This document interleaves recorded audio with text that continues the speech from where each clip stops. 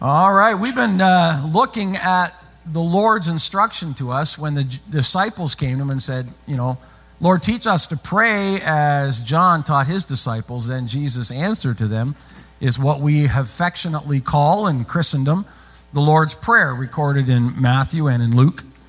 And Jesus gave that prayer and he said, Our Father. We looked at that and he said, Who art in heaven, holy is your name, or hallowed be your name, thy kingdom come, thy will be done on earth as it is in heaven. Well, we're up to the next part of the prayer today.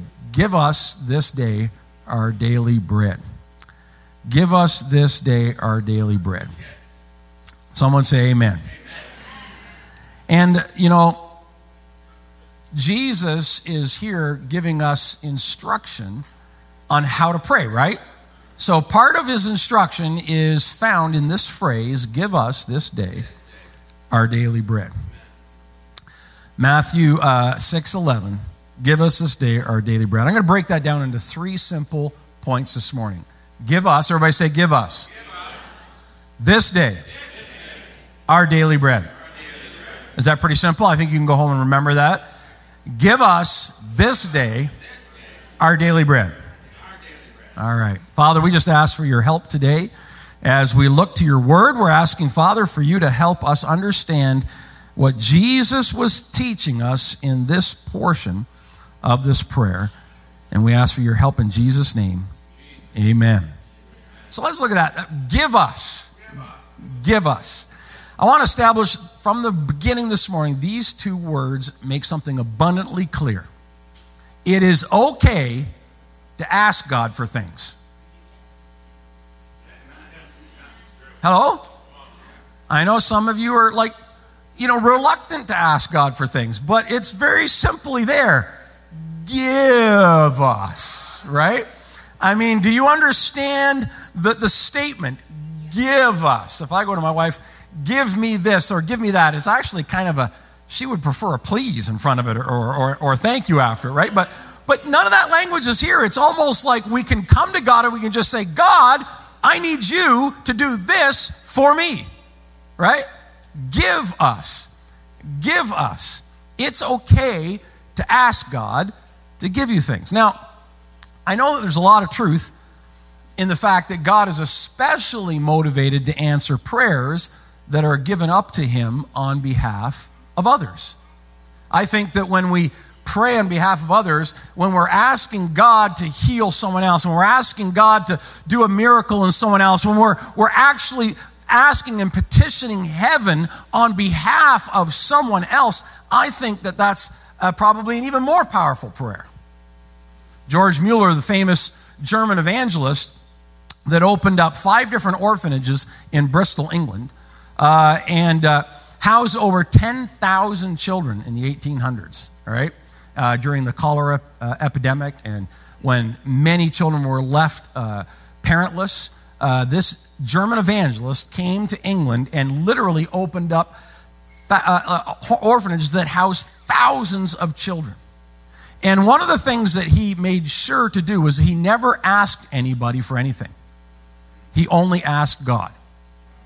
He would only ask God. Every day he would petition God and he would ask God that all the needs that they had at the orphanage would be met. And he would daily go to God and you can go, there's a museum over in England where you can go and you can look at his daily inventory of things that he would ask God for. And then when the answers came, all the things would get checked off. It's quite the experience to see all of the requests that he brought before the Lord. And someone asked him, did God always answer his prayers? And he said, yes, 100% of the time, God always answered my prayers. And then they asked him, they said, well, what's the secret? Why did God always answer your prayers? And he said, the key is that I never asked for anything for myself. So he was always asking on behalf of the 10,000 children that were in his care. And so I think there's a certain nobility to that truth, that it's for sure awesome that when we're petitioning God on behalf of others. But the Lord's Prayer, everybody say the Lord's Prayer. The Lord's Prayer seems to make it clear that we can go to God and we can ask God not just for other people, but for who? For me. Give us. Give us. Now, let's be honest. I don't think that there's anybody here this morning who came to God purely out of altruism. In other words, for the benefit of others, right? Let's face it, we are not by nature altruistic, we are egotistic. Does everybody understand the difference between the two? We are not others-centered and oriented, we're me-centered and oriented. And all of us, if we're honest, we came to God because we had a need. Now, some people came to God initially because that's what their spouse wanted, or that's what their parents wanted, or that's what their child wanted. But in the end, they ultimately still came for their need because they needed their spouse to be okay with them, their child to be okay with them. They came because they had a need, and they knew that God and God alone could meet that need. That's why we come to God. We come to God because we have a need. And we're convinced that he has the answer to that need. Amen? So we come to God with a need. And whether that need was addictions, whether that need was sickness or restoration of relationship, or whether it was a financial crisis, or whether it was an emotional healing or an identity crisis, or on and on the list goes, we come to God and we're believing that God can meet that need in our life. Amen? And so we come to him. And contained right here in the Lord's Prayer is Jesus encouraging us to do that. To come to him and saying, God, give to me, give to me. It's a clear directive from the Lord that he is interested in giving things to us. In fact, the Bible says, Jesus himself taught, if you being human, if you being carnal, if you being of flesh know how to give good gifts to your children, how much more? Everybody say, how much more?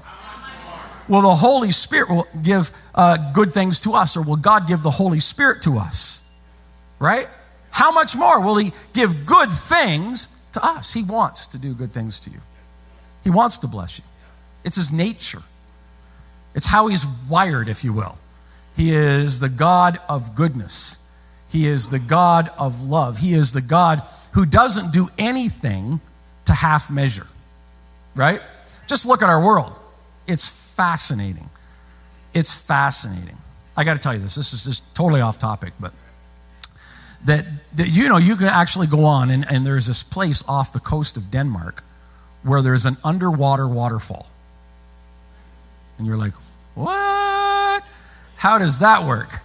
You can actually see it through the surface of the water. There's photos of it, and you can see water running underwater and going over a cliff. You're like, that doesn't make any sense at all. But it's because the two waters are at different temperatures. So you can see the surface water being warmer, the colder water being pushed down. The colder water is rushing over this cliff and then pummeling down and forcing other water up. And it's a waterfall underwater. Nobody but God could come up with that. I saw a picture of it the first time. I said, is this some kind of an optical illusion? No, it's real. I'm not making this up. An underwater waterfall. So cool. There are things like that all over this incredible globe that God has displayed his splendor. He does not do half a job anywhere. He does an amazing job. And when I look out and see all of you, I see the amazing, unique job he did in every one of you. There's no two of you. The whole universe is too small for God to even express himself once. And so he expresses himself in lavishness all over the place. Amen? That's the God we go to and we say, God, I've got a need. Can you help me out? Amen? Give us. Then it says, this day. Everybody say, this day.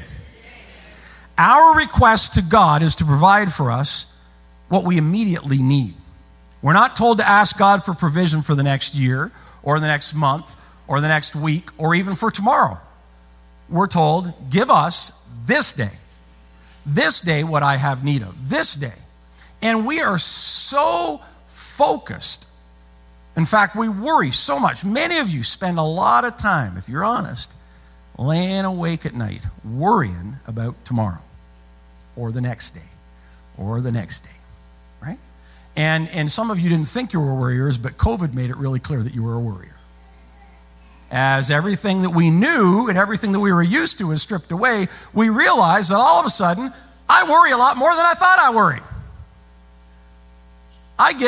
a little wound tight about these things, And I had so many people come to me that they were they were afraid, they were worried for their children, they were worried for their parents, they were just worry started to get released. The spirit of worry just seemed to consume people in this last season. And yet the scripture says, give us this day. It's not worried about tomorrow. Jesus, in fact, said, if you read down further in Matthew 6 after the Lord's Prayer, you get to verse 31. And Jesus said, therefore, do not worry, saying, what shall we eat? Or what shall we drink? Or what shall we wear? For after all these things the Gentiles seek. For your heavenly Father knows that you need all these things. But seek first the kingdom of God and his righteousness, and all these things shall be added to you.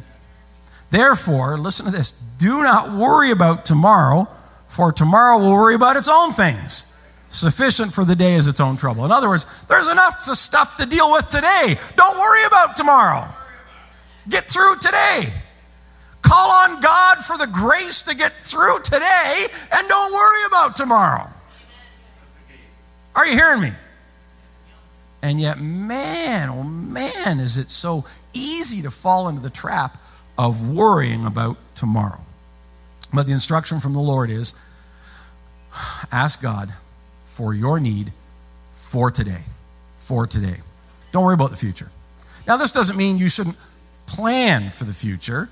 Planning, how many know planning and worrying are not the same thing? Amen? They're not the same thing. In fact, if you plan for the future, you won't have to worry in the future, right? And I have some Christians who read this and they think, oh, so that means I don't have to save for retirement. I don't have to do this.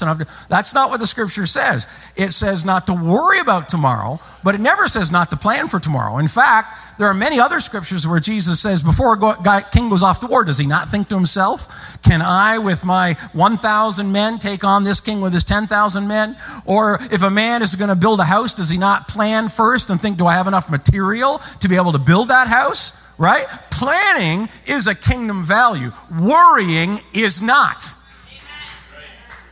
Are you hearing me this morning? Yes, sir. I'm not a worrier. Never have been. I let other people do it. It's not something I want to add to my skill set. Do you know what I mean? I don't want to pick up stuff and worry about what's coming down the pipe. I just have not been. And right from the beginning of the pandemic, I explained to people my logic in the whole thing was simple. Was God would protect me from getting COVID. If I did get COVID, God would heal me. If God didn't heal me, I'd go to heaven. All three options are fine with me, so what do I have to worry about? We had a poor guy from Elections Canada came in here last fall, and Mark and I were showing around the building, and they were getting ready for for creating the polling station and stuff, and he was wound a little bit tight. And so anyway, Mark and I are walking around, he goes, aren't you guys, worried about this thing? And so I told him those 3 points, and then he went, wow, I wish I could have faith like that. And I said, you can. And so as it ended up, I did get COVID, and point 1 happened. He healed me, so I'm fine, right? Do you see what I'm saying? You just have to believe, and you have to put your hope and your faith in God. And worry's not to be part of it. And like I said, the pandemic, it caught a lot of people off guard, but it didn't catch God off guard. God was not surprised by it. Now, depending on whether you're a hardcore determinist or not, in other words, a hardcore Calvinist or not, it affects your theology on this. So a hardcore Calvinist would say God created COVID-19 and he did all that kind of stuff. However, I'm not really in that camp. I would say that he didn't create it, but he knew that it was coming, and he created beings that could be affected by it, and he had a plan to bring about glory through the whole thing. So as Joseph said to his brothers, what you caused or what you planned for evil, God has an intention to do and use for good. Amen? And so I happen to think that way. I don't think God was at all caught off guard by it, and I believe that God had a plan for it, and that God has been working through us, his church, in the midst of this season to be hands and feet of the Lord Jesus Christ to the world that needs him. Amen? I believe that with all my heart. And I believe that what happens, though, is that there's often a difficulty comprehending what it is to truly believe God. In fact, I'm going to put it to you this way. There's a difference between believing God and trusting God, right? I could say to you, do you believe that God's in control? Yes. But do you trust him with that control? People say, well, it's the same thing. No, it's not the same. I'll illustrate how it's not the same thing. How many have ever heard of Charles Blondin? Ever heard of that guy? He's a famous tightrope walker. And he was only 5'5", weighed 140 pounds. Little French guy that became known as Blondin because his hair was bright, bright blonde. And he's famous because he was the first person to tightrope a walk across Niagara Falls. And he did that on June the 30th, 1859. They strung a rope across Niagara Falls, and he started on the American side, and he walked across the falls with a big 50-foot-long pole, and then turned around, and he went back. And everybody was astounded. They had everybody you could think of was there. They'd all gathered around to watch this guy. So then he announced that on July 4th, to celebrate July 4th, he was going to do it again. And this time, now you got to remember, 1859. How many know how big cameras were in 1859? So this time, they're massive things. You sat on a tripod, you got underneath the curtain, you took the picture, right? So this time, he put a camera on his back. He walked halfway across the falls, and then he stopped in the middle. You got to remember, this rope is like sagging like this. He's standing in the middle on the rope. He stops, sets the camera up in the middle of the rope on a single leg, puts the thing over and takes a picture of the crowd watching him on the side, then puts the camera back on his back and carries it on across. I know, pretty amazing, huh? Well, then on July 15th, he decided to up his game. So this time, after walking back and forth over the falls a few times, he got a wheelbarrow. And he had taken the rubber off the wheelbarrow, so it was just the rim, and he wheeled a wheelbarrow across the falls and then back. And people were like astounded by this. And then he said, how many of you believe that I could wheel this wheelbarrow across the falls with somebody in it?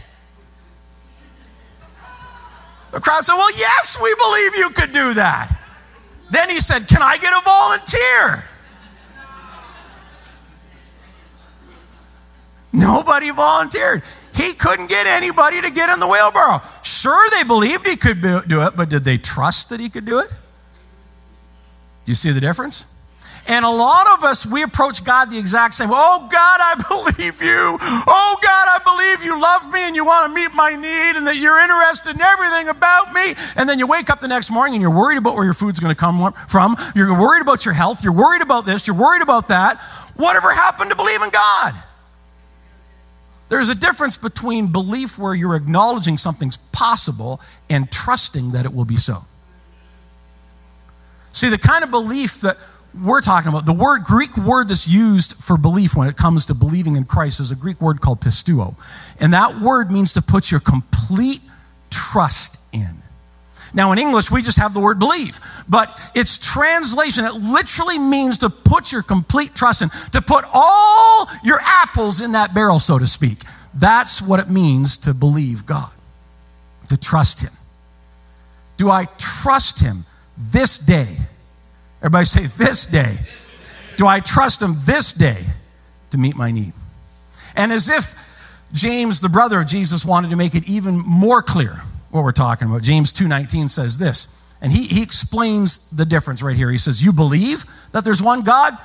Great, you're doing well. Even the demons believe that and they tremble. So you see, a lot of people say, well, I believe in God, but they believe in the God the same way the devil believes in God. And James says, big deal. Okay, that's great. You believe in God. But do you trust him?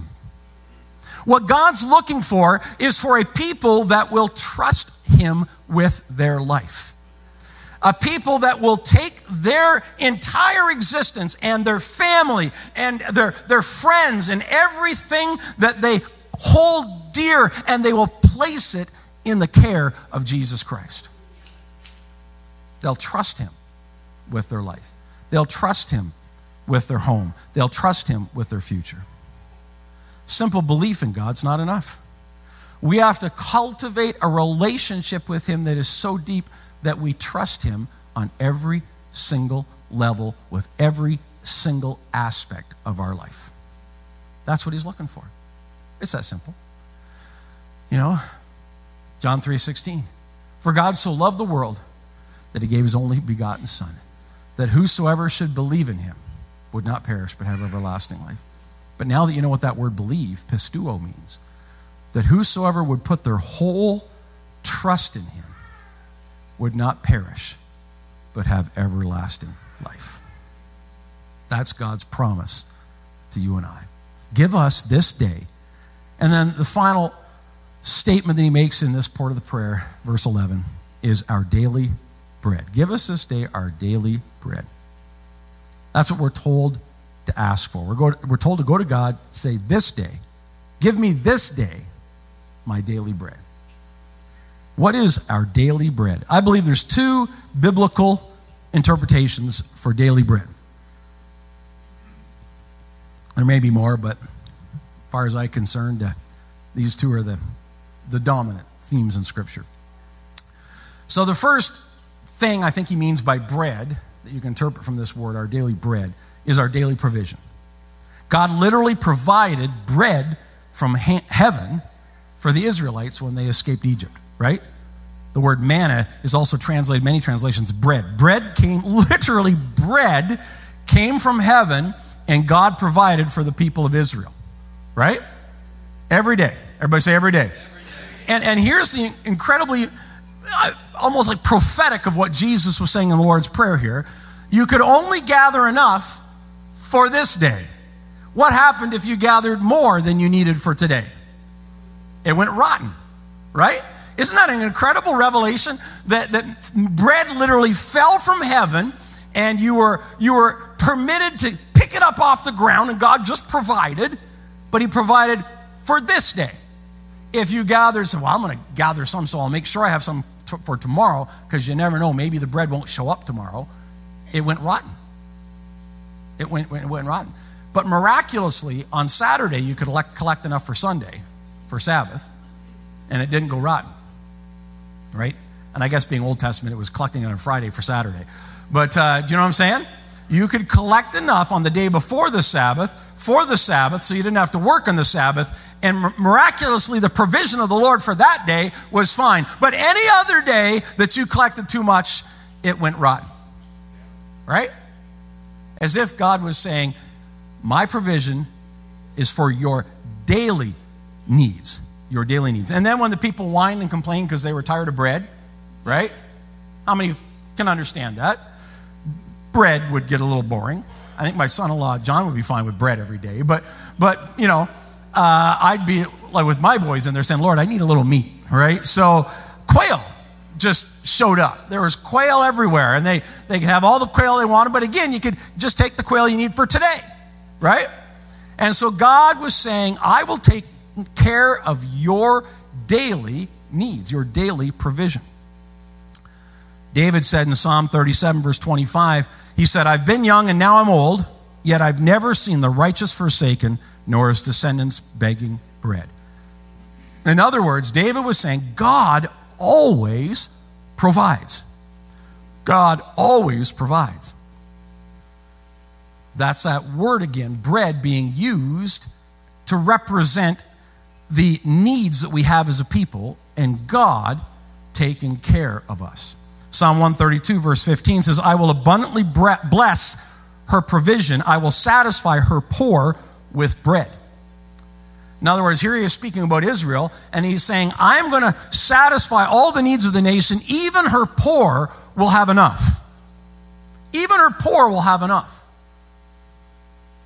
And when God moves, even the poor will have enough.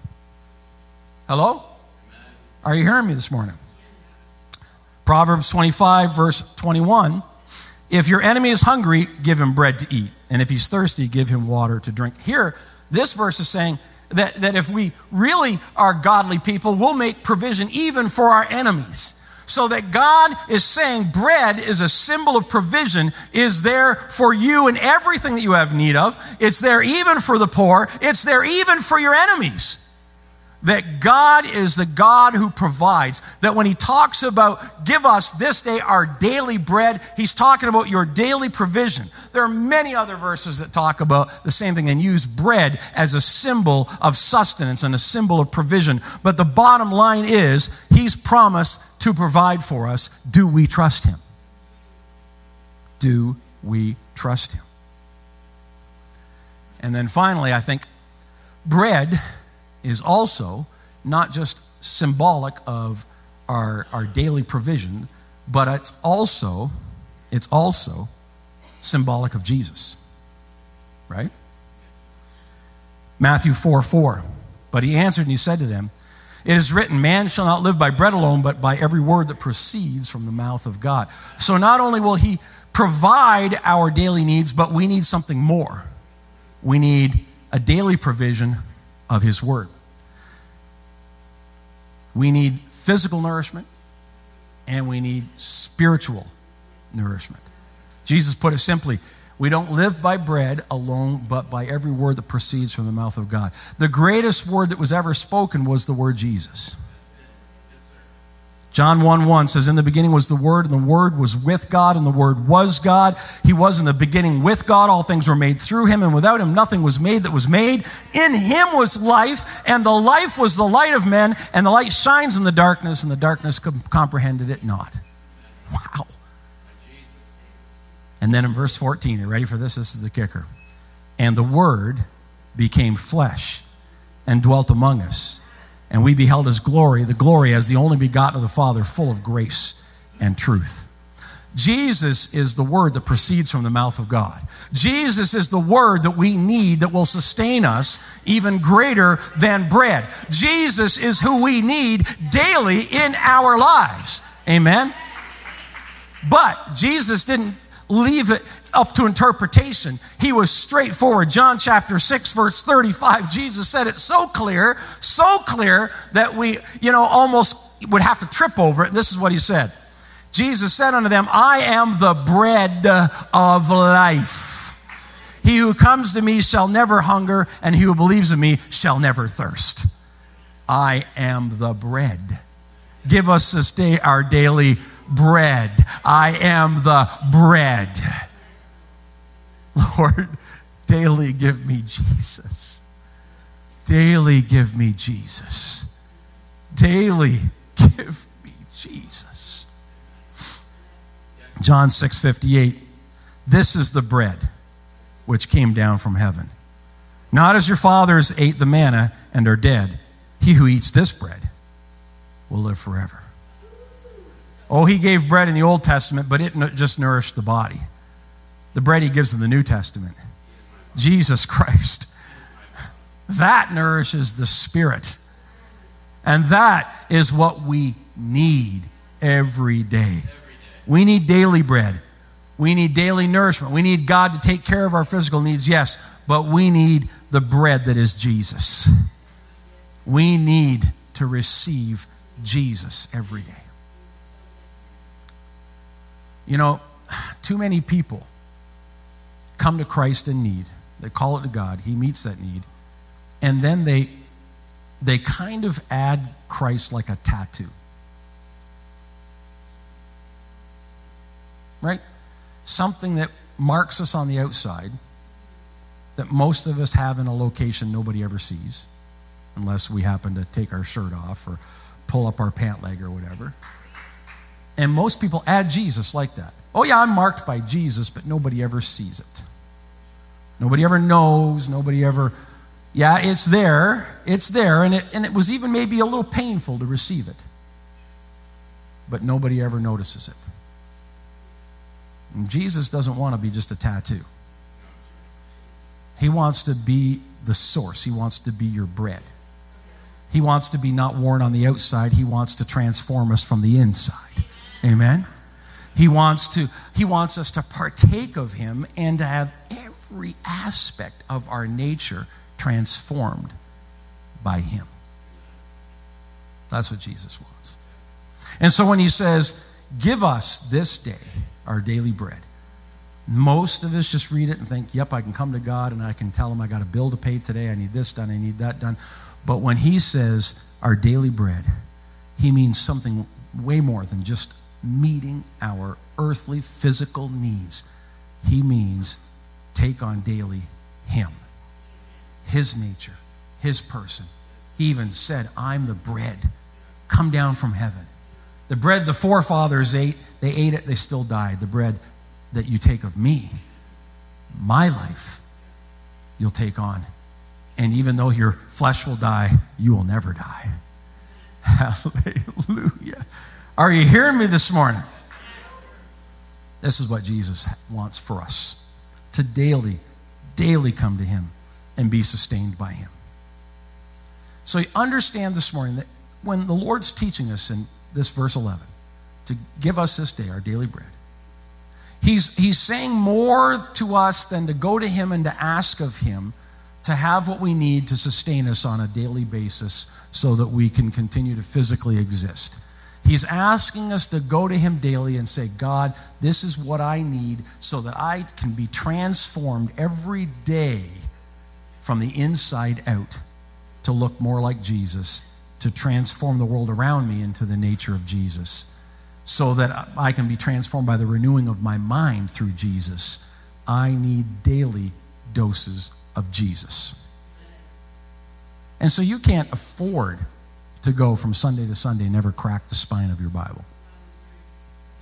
Because Jesus comes to us as what? The Word. The Word became flesh, but he's still the Word. Get the Word into you. I'll be the first to admit, I'm not the greatest prayer. I'm growing in my journey of prayer. But I've always been a Word person. I got saved and I dove into the Word of God. I was a young Catholic boy that was introduced to Jesus, and I dove into the Word of God. And I read the New Testament 3 times and the Old Testament once in the first year that I was saved. I never had read the Bible before, and I'd heard certain verses repeated in the annual church calendar, so I knew certain stories. I knew the story of his crucifixion, obviously. I knew the story of his birth. I knew certain stories that were part of the homilies that were given throughout the church calendar year, but I'd never read the Bible. And so here I had an insatiable appetite for the Word of God. And I began to read the Word, and something began to happen to me. My life began to be transformed by the Word of God.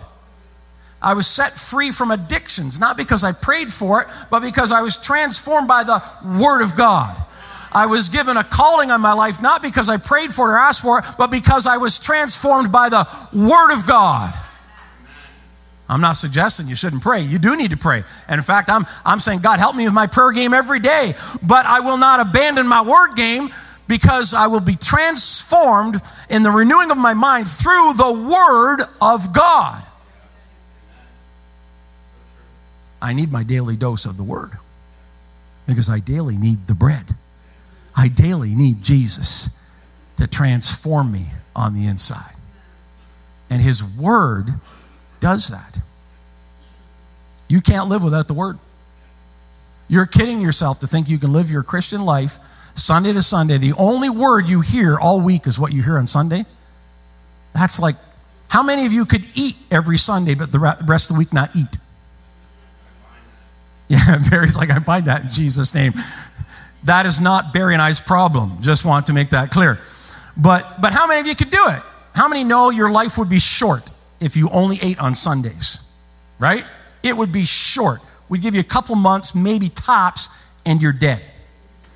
Because you would die of malnutrition. Because it's not enough to sustain you. Do you hear me this morning? No, you need daily bread in order to survive. Well, how many know your relationship with God is no different?